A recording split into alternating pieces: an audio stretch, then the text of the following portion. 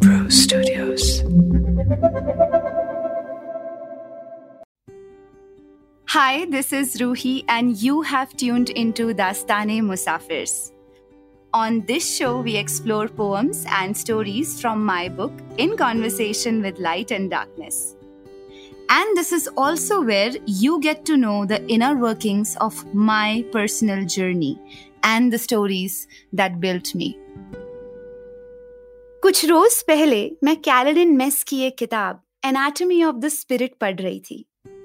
इस किताब से one of my major takeaway was when she says, if energy is like money, depression is like opening your wallet and announcing, I don't care who takes my money or how it is spent. Prolonged depression inevitably creates chronic exhaustion.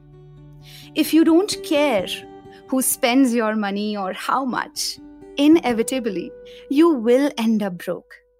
Just so, without energy, you cannot support your health. This book blew my mind. Carolyn Mess is a medical intuitive, and through her work and workshops, she helps us understand the energy system that our body is and how energy is our real currency. इससे मुझे एक पुराना बड़ा मामूली सा किस्सा याद आया.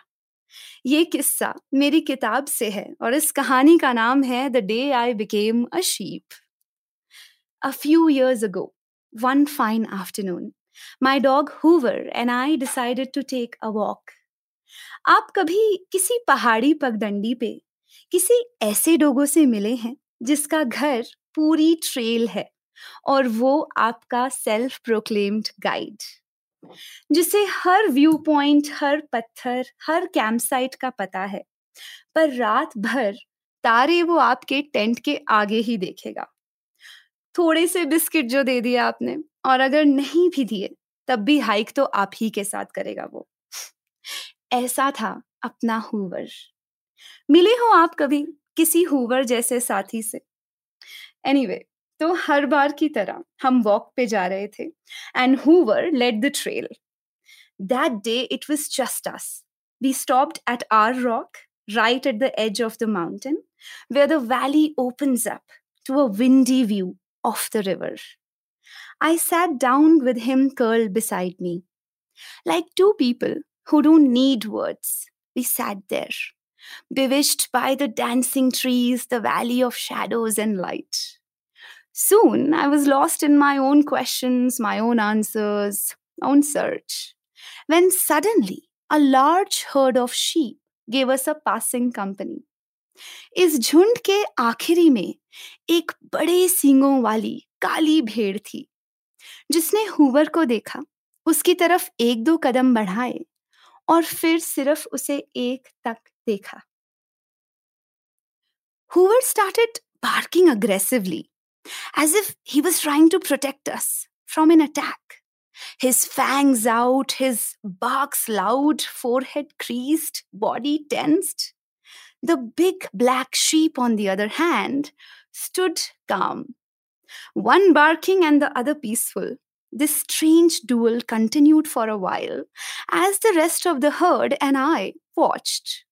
And then the black sheep graciously receded a few steps to join the herd back. Hoover kept barking until the herd disappeared at the turn of the mountain trail.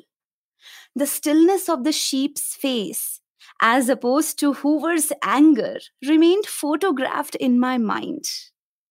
जब हम घर लौटे तो मेरा एक दोस्त गार्डन में वेट कर रहा था. A strain of worry consumed his face. When I walked closer to him, he erupted in a loud argument. I've been waiting here a while now. Why don't you ever pick up your phone? I forgot my keys here. What's wrong with you these days? His tone reflected Hoover's aggressive barks and fangs. Like the sheep, I said nothing. I stood there calm and unmoved. In moments, my friend's anger subsided. And instead, he asked me if I was doing fine and why am I so quiet. To that, I just replied, I'm a sheep now. Well, the reason I'm sharing this story with you today is because we have outgrown ourselves, because we have witnessed parts of ourselves die, and now is the time to reclaim your power. Because we've been too tired for too long, because we've given our power away for such a long time. We give our power away when on others' rhythm we sway. When blames become games, oh, these power struggles we think we tame. What a drained mess we became. We give our power away when instead of no, you agree and say, if you say so, yes, sir. I smile, I please, I say yes, because it is so awkward for me to say or even mean a no. We give our power away when what we can't control slays and what we can takes holidays for days. In powerlessness, victims, we beg, we pray. We give our power away when either the past or the worrisome future we obey. We can't meet ourselves even halfway. When burden at the back of your neck becomes every day. But there's too much to forgive and too little to say. We give our power away when instead of growth, we choose decay.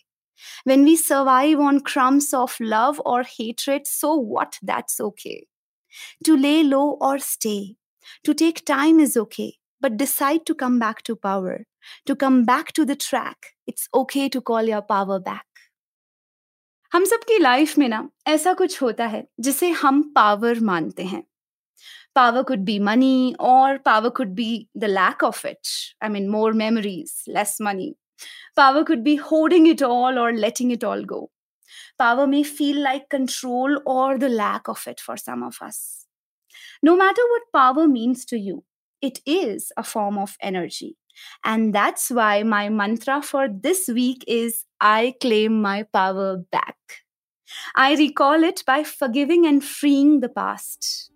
I recall it by dropping the worries of tomorrow. I claim my power back in this moment by being who I am, by doing what I can, and by creating, most importantly, this moment. I am power. My energy is my real currency. This mantra has helped me get back on my feet several times in life, and I hope it helps you too. I'd love to hear more from you on that. If you felt connected to this episode straight from my journal, do subscribe to our podcast because we have so much more coming up for you. Until then, this is Ruhi signing off. Take good care of yourselves.